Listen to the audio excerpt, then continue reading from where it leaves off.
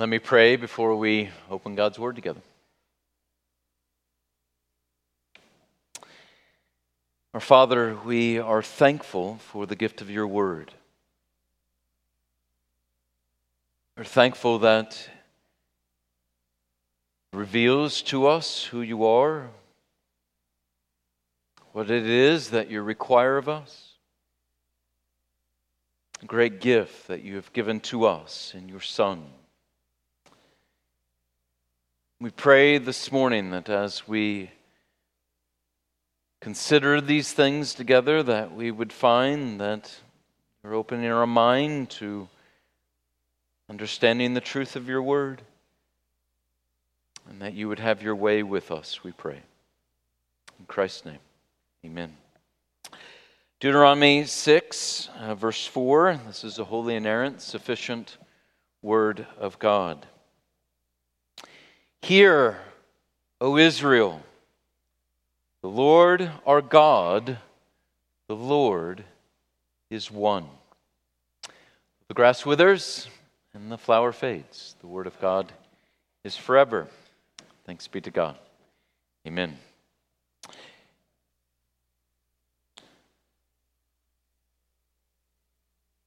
We are University Reformed Church.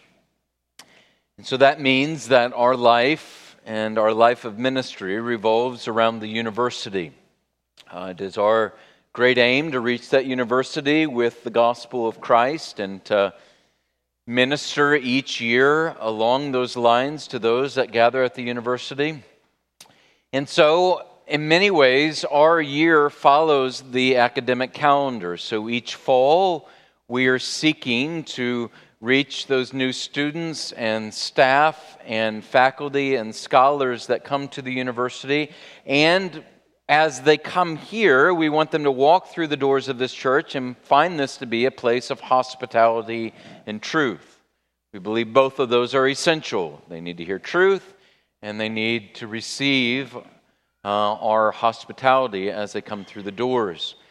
In the summer months, we prepare ourselves for our fall ministries. And so we prepare ourselves by getting ready and equipping to be hospitable when people walk through the doors. And then we are also seeking to equip ourselves for ministering to one another. And so we recruit for our men's ministries and our women's ministries and our Sunday morning gathering and for our youth ministries and our children's ministries as we seek to get involved in one another's lives and minister to one another.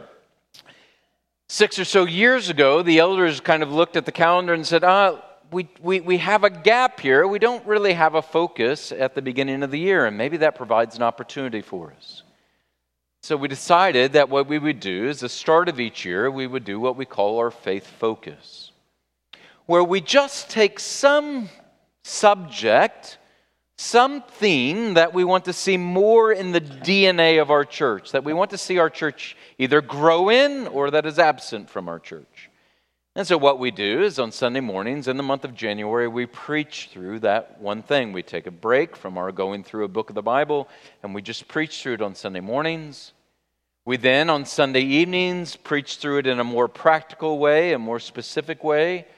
And then what we ask our growth groups to do is during the month of January, we give them a couple of different possibilities for studying along these lines as faith focus and ask them to do that. We also ask all of our ministry directors and area leaders to come up with a plan on how they will work it through their ministry area. And then this year, we did something a little different. We gave you a book, as Pastor Nate pointed out this morning, that you could do with your family in private devotions, or do with your roommate, or by yourself. We're just trying to get something more in the DNA of our church. This year, our elders decided that our faith focus would be, as you see in the handout, and as we announced last week, we're calling it Rooted, Confessionally Connected.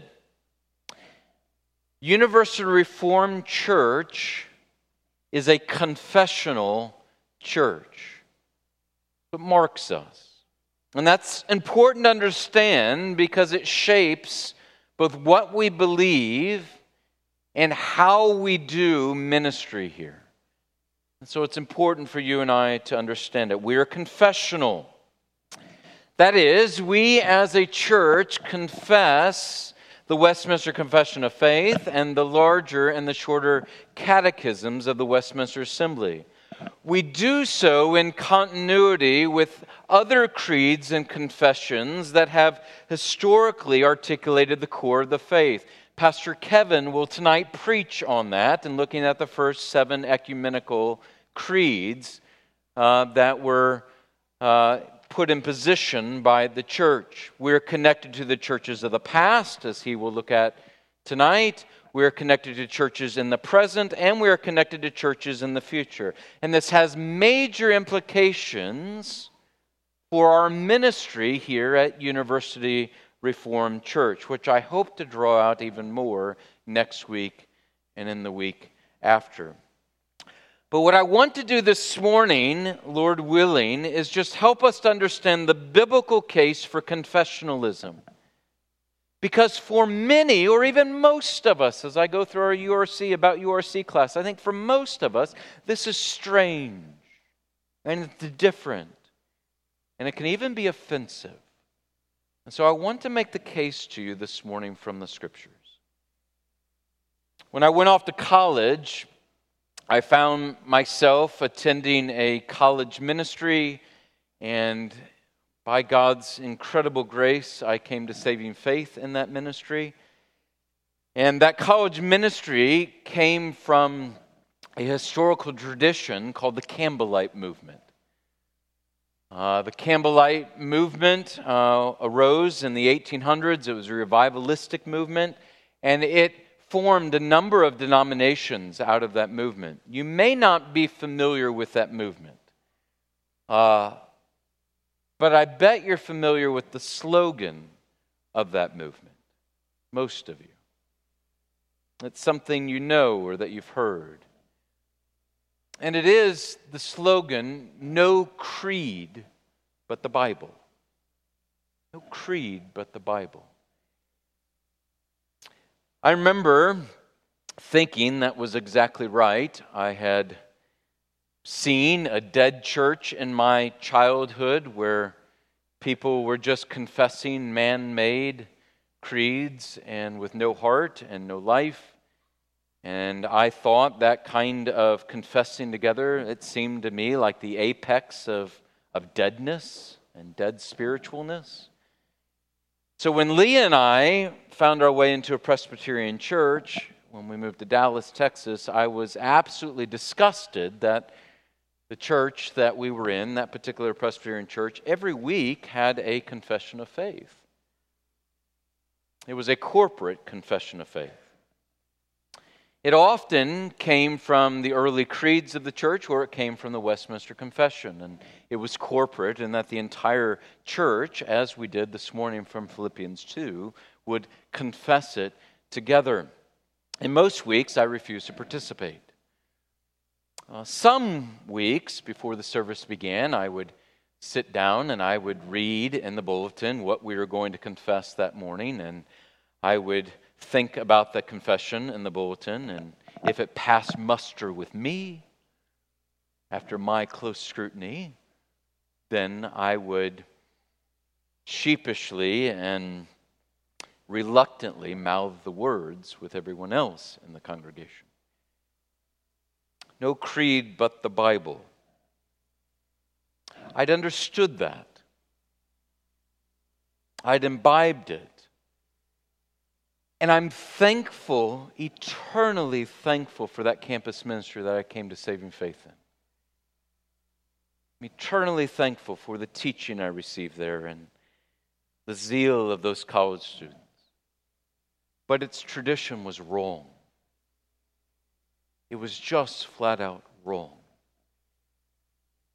As one Reformed historian rightly said, he said, "The endeavor to have no creed but the Bible is successful only so long as there is common agreement as to what the Bible teaches." And I would add, friends, once you have that common agreement about what the Bible teaches, you have a confession. Of course, what is so funny about the slogan, "No creed but the Bible," is that it itself is a creed.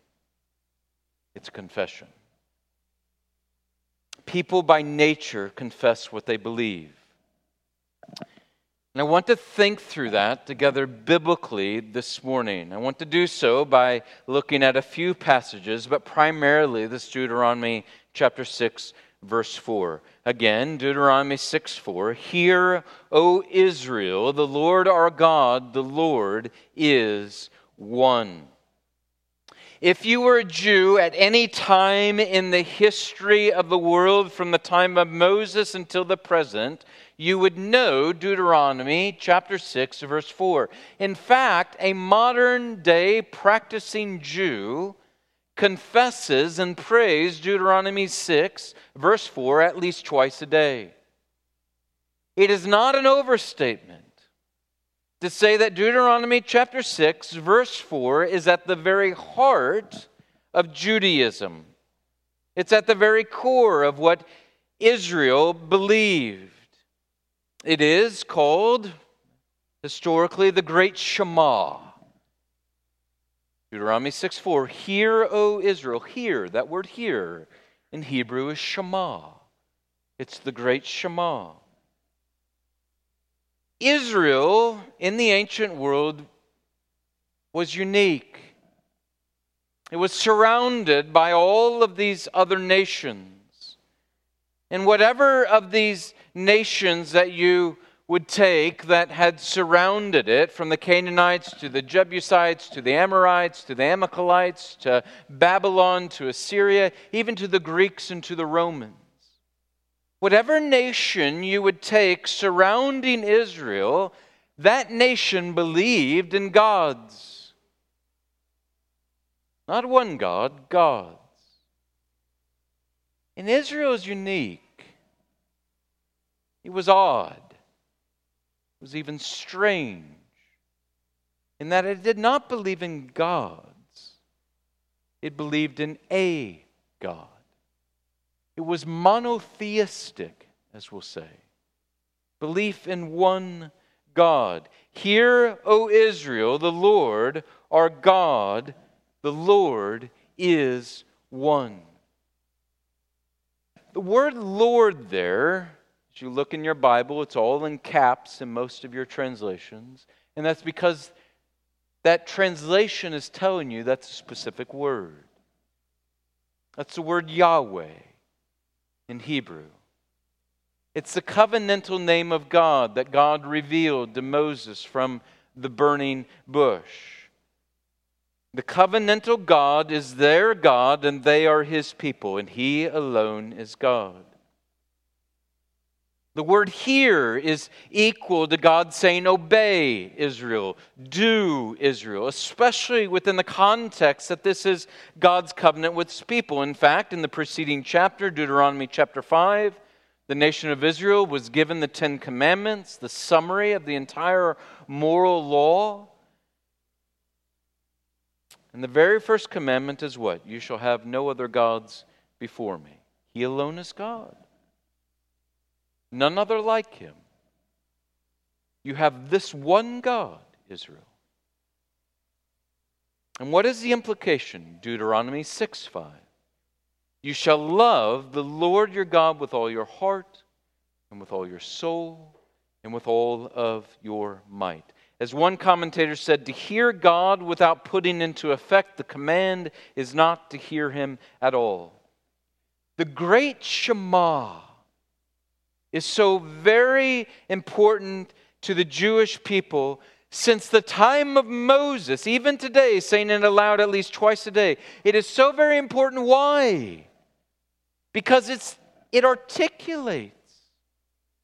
It summarizes and articulates the very core of what Israel believed and in whom they had believed. And this is what confessions do. They summarize or seek to summarize and articulate what we believe the Scriptures teach. That's what they do. It doesn't change with the New Testament. God's people keep confessing what they believe.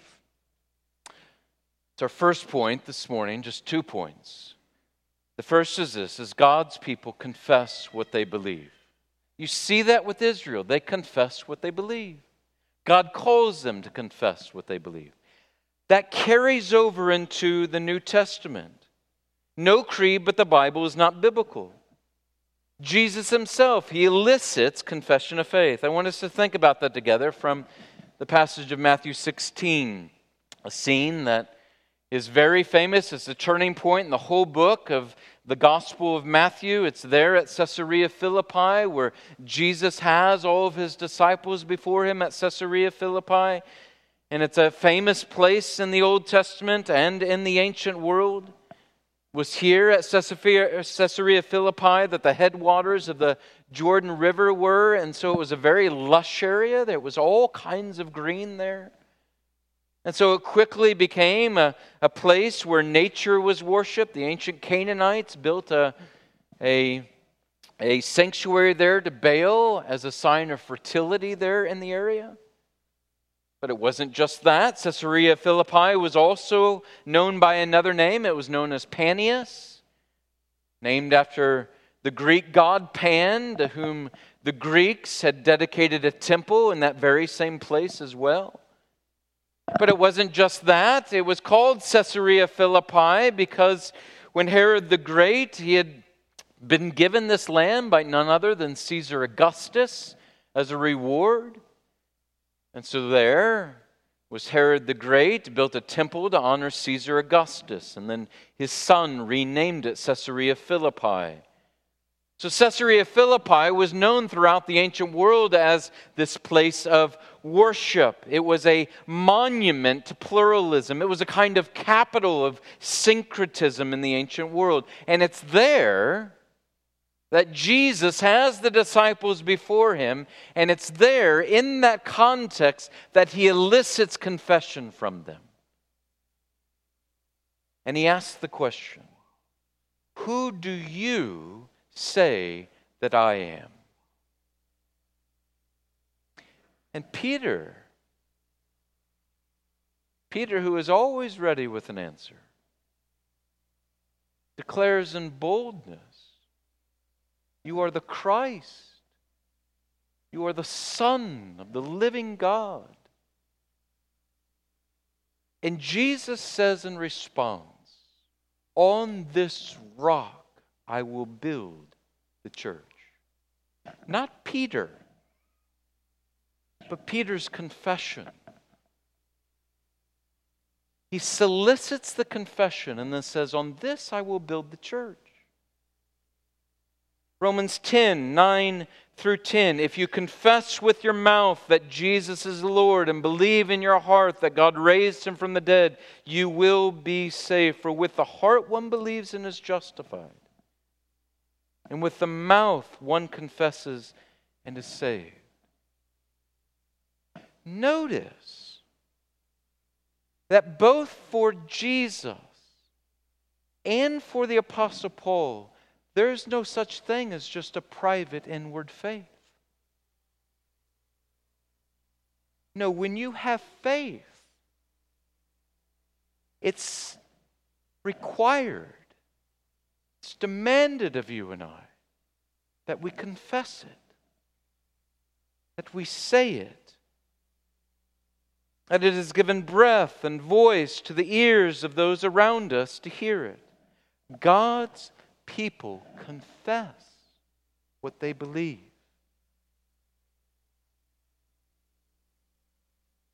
Second, when we confess what we believe, we are confessing doctrine. Israel confessed, the Lord our God, the Lord is one. Peter confessed, thou art the Christ, the Son of the living God. Paul said, if you confess with your mouth that Jesus is Lord and believe in your heart that God raised him from the dead, you will be saved. That's doctrine. God is one. Jesus is the Christ. Jesus is the Son of God. Jesus is Lord. Jesus was resurrected from the dead. We confess what we believe, and that is doctrinal. As Carl Trueman said about Romans 10, 9 through 10, what I just referenced, he said, words and content are thus significant. What Paul does not say is if you have a warm, incommunicable feeling in your heart and express this by incoherent words and sounds from your mouth, you will be saved. No. There is propositional content there, publicly expressed in a manner comprehensible to others. God's people confess what they believe. And when we confess what we believe, we are confessing doctrine. As we will see next week especially, the great motivation behind no creed but the Bible is that the argument was doctrine divides. And the scriptures say, no, doctrine does not divide, as we'll look at next week. It actually is the only basis for unity. Thus, it's not strange that we find in the New Testament church early confessions of the faith. Paul writes in 1 Timothy 1:15, this statement is trustworthy and deserving of full acceptance that Jesus Christ came into the world to save sinners. Paul is referencing words that others were already using, and he references them as core truth that must be believed. And then he says we accept it. We confess it. Or in Philippians 2, 5 through 10, what I had us confess this morning from the scriptures. Almost all scholars see Philippians 2, 5 through 10 as an early creed that was used in the church. There is a rhythm to it. There is a conciseness to it. And what is it that we're confessing in Philippians 2, verses 5 through 10? Confessing the incarnation, confessing the life of Christ, confessing the death of Christ, confessing the exaltation of Christ. It's doctrine. No creed but the Bible denies the Bible. What is a confession of faith? Again, it's just simply the church attempting to summarize and articulate what the Bible says. It's all it's attempting to do. What we believe the Scriptures teach. And that's what I want you to take away from this morning. Because it's very biblical. All that creeds and confessions are doing are attempting to summarize and articulate what we believe. What we believe the Scriptures teach. And you want to know what the Scriptures teach. We want to live as a body according to what the Scriptures teach.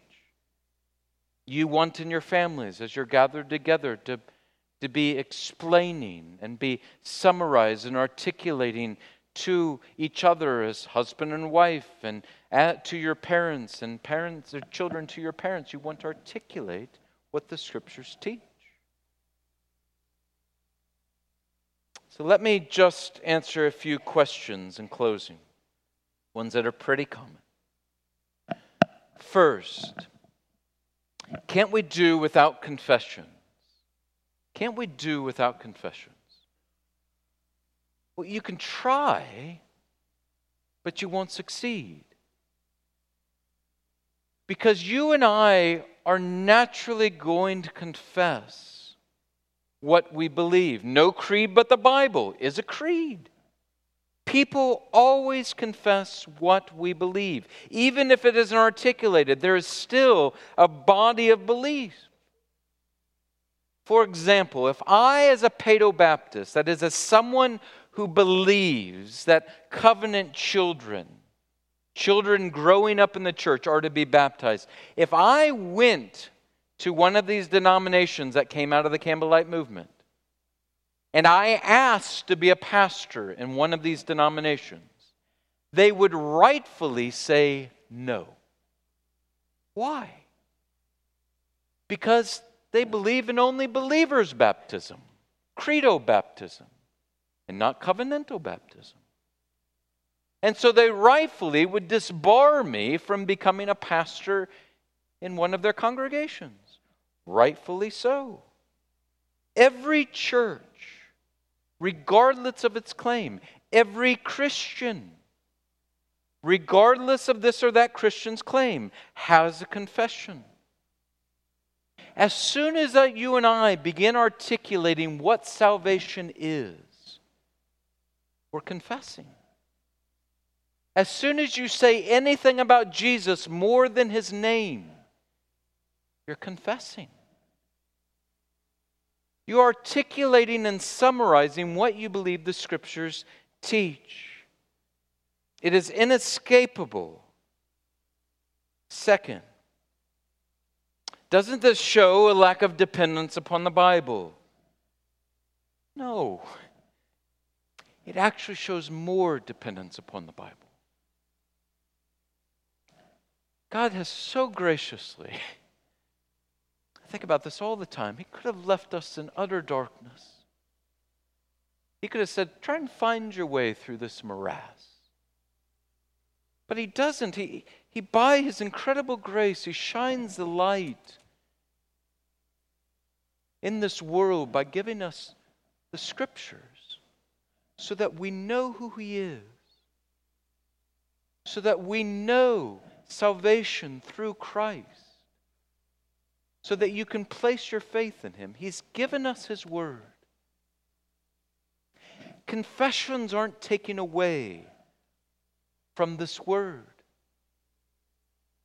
They're actually exemplifying our dependence upon this Word. In Acts 20, when Paul is on the beach with the elders of Ephesus, he says to them about his ministry among them. He says, I did not shy away from declaring to you the whole counsel of God. What does he mean? He means that as a preacher, he was not a hobby horse preacher. He wasn't a one-topic Tom or a one-doctrine Dan. He preached it all. And in the same way as Christians, you and I want to understand the whole counsel of God. And as we seek to articulate what the Scriptures teach, we got to understand the whole counsel of God. So if I said to you, tell me what prayer is, how do you do it? There's no verse you can turn to that articulates what prayer is. There's no verse that gives every component of prayer or every type of prayer or every effect of prayer or every cause for prayer. You can't do it. No, if I was to ask you what prayer is, you would no doubt turn to the Psalms. You would turn to a psalm like Psalm 88. But you wouldn't stop there. You would no doubt turn to other passages like Acts 10, where Peter is on the rooftop and he is in prayer. You would go to Ephesians 3, where Paul prays that great prayer for the church in Ephesus, that they would know the height and the depth and the breadth and the length of the love of Christ. You would no doubt go to John 17 and Christ's high priestly prayer. You would no doubt go to the Gospel of Matthew, Matthew 6, where Jesus says, go into your closet when you pray. And you would take all of this and more, and you would put it all together, and you would seek to summarize and then articulate what prayer is. This is all the confessions are trying to do. If we turn to the Westminster Shorter Catechism, it briefly summarizes and articulates the definition and practice of prayer in question and answer 98. Question, what is prayer? And it answers, prayer is an offering up of our desires unto God for things agreeable to His will in the name of Christ with confession of our sins and thankful acknowledgement of His mercies. And then you could go look up all the proof texts. And you could say, is it really accurate in the summary and the articulation that it's giving of prayer? This is dependence upon the Bible. Third, doesn't confessionalism give something authority over or equal to the Bible? No. Westminster Confession of Faith, chapter 1, is on Holy Scriptures. Westminster Confession of Faith has been criticized through the ages in that some have said, listen, the Westminster Divines, that is the men who wrote that document in the 1640s, that they made a great error. They should have began the Westminster Confession of Faith with the first chapter being on God. Don't all things begin with God? But they began it with Holy Scriptures. And they began it with Holy Scriptures, I think rightly, because they are saying, look, we know nothing about God as Savior. We know nothing about Him as our Redeemer. We know Him nothing absolutely perfectly apart from what is revealed to us in the Scriptures.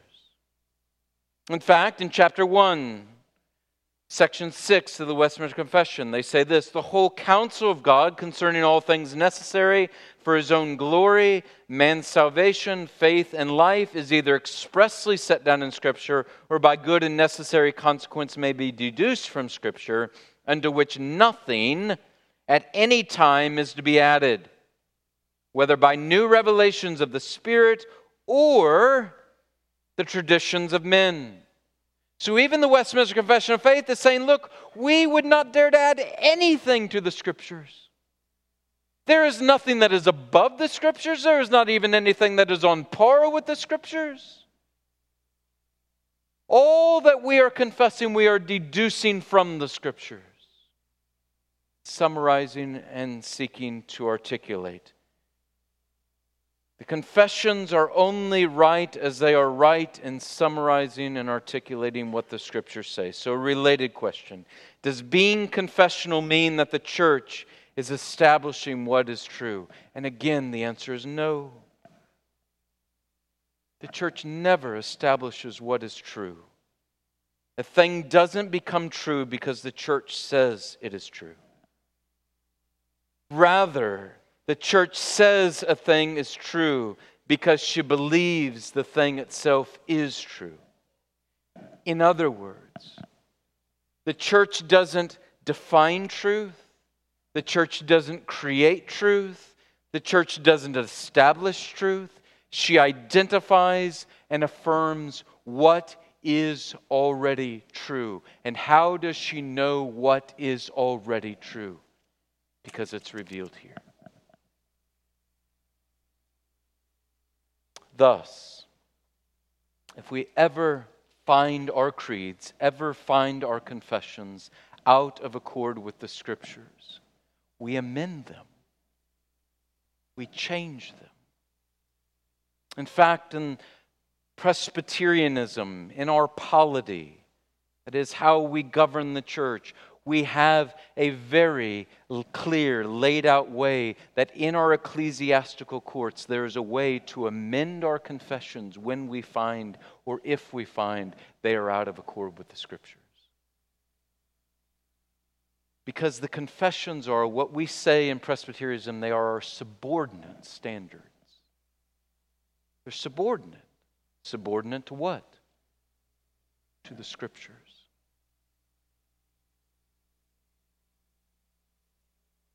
Let me give you just two quick applications. First, would you begin reading through the devotional book that we have given to you as elders here at the church? If you haven't grabbed one, as Pastor Nate said, you can grab one on the way out. Would you begin reading through that as it's going through the shorter catechism? And what I want you to do is just be open.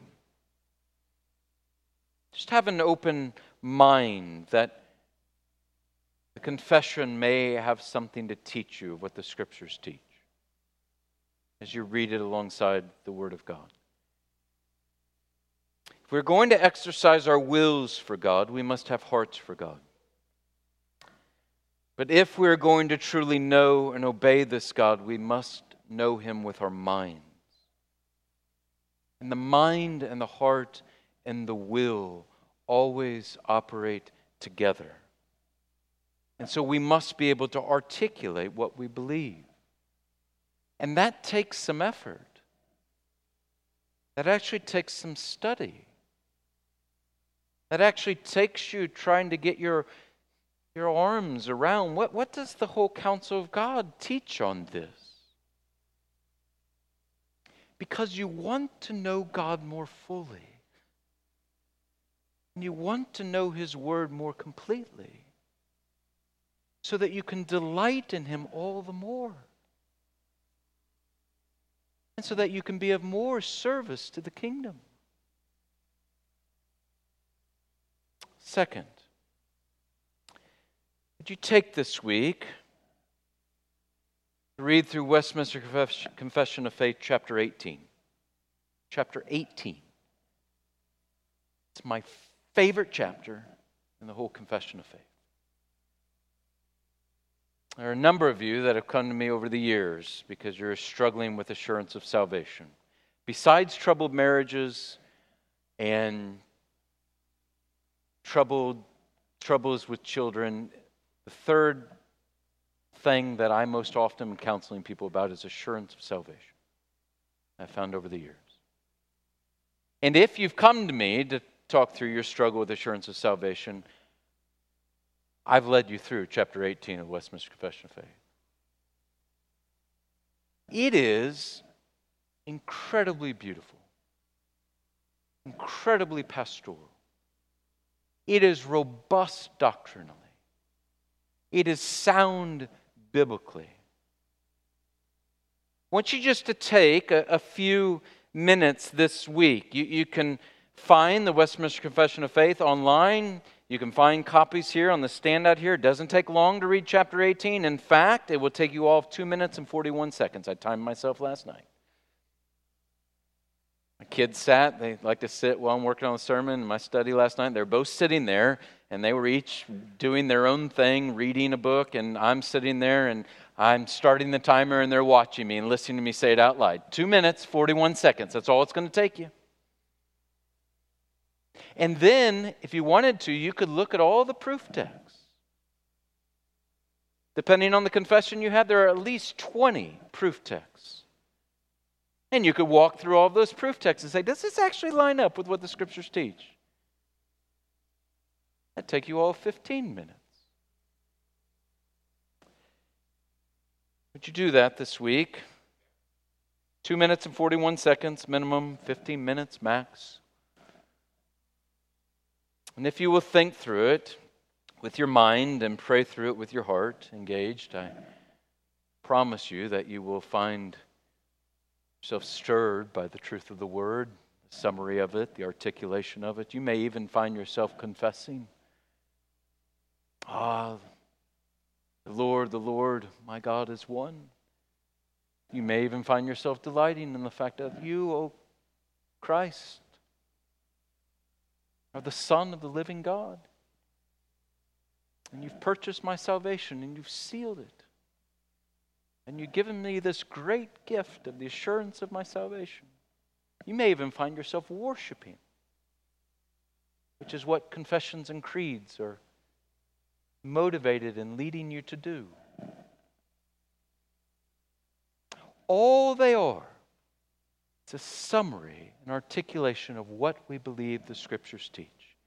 And we want to be able to articulate what we believe the Scriptures teach. For the next 2 weeks, what I'm going to do is walk through the blessings of being confessional. We're going to look at a number of things over these next 2 weeks and hope to press it home a little more. Let's pray together. Our Father, We're thankful that you are a God who reveals yourself. We're thankful for the saints that have come before us, that have thought deep and prayed long and dialogued much about the Scriptures. Men and women that have given their lives that we might receive this good deposit of the faith. Shoulders of giants upon whom which we stand and are able to confess and articulate what it is that your word teaches. We're thankful that we do not stand alone, but by the power of your Spirit that you work in the church, that you continue to keep this word alive in our day. And we want to confess it. We want to confess it boldly, without reserve, with all of our mind, with all of our heart, with all of our soul. See our wills moved accordingly. We give you praise, our Lord and our God. Amen.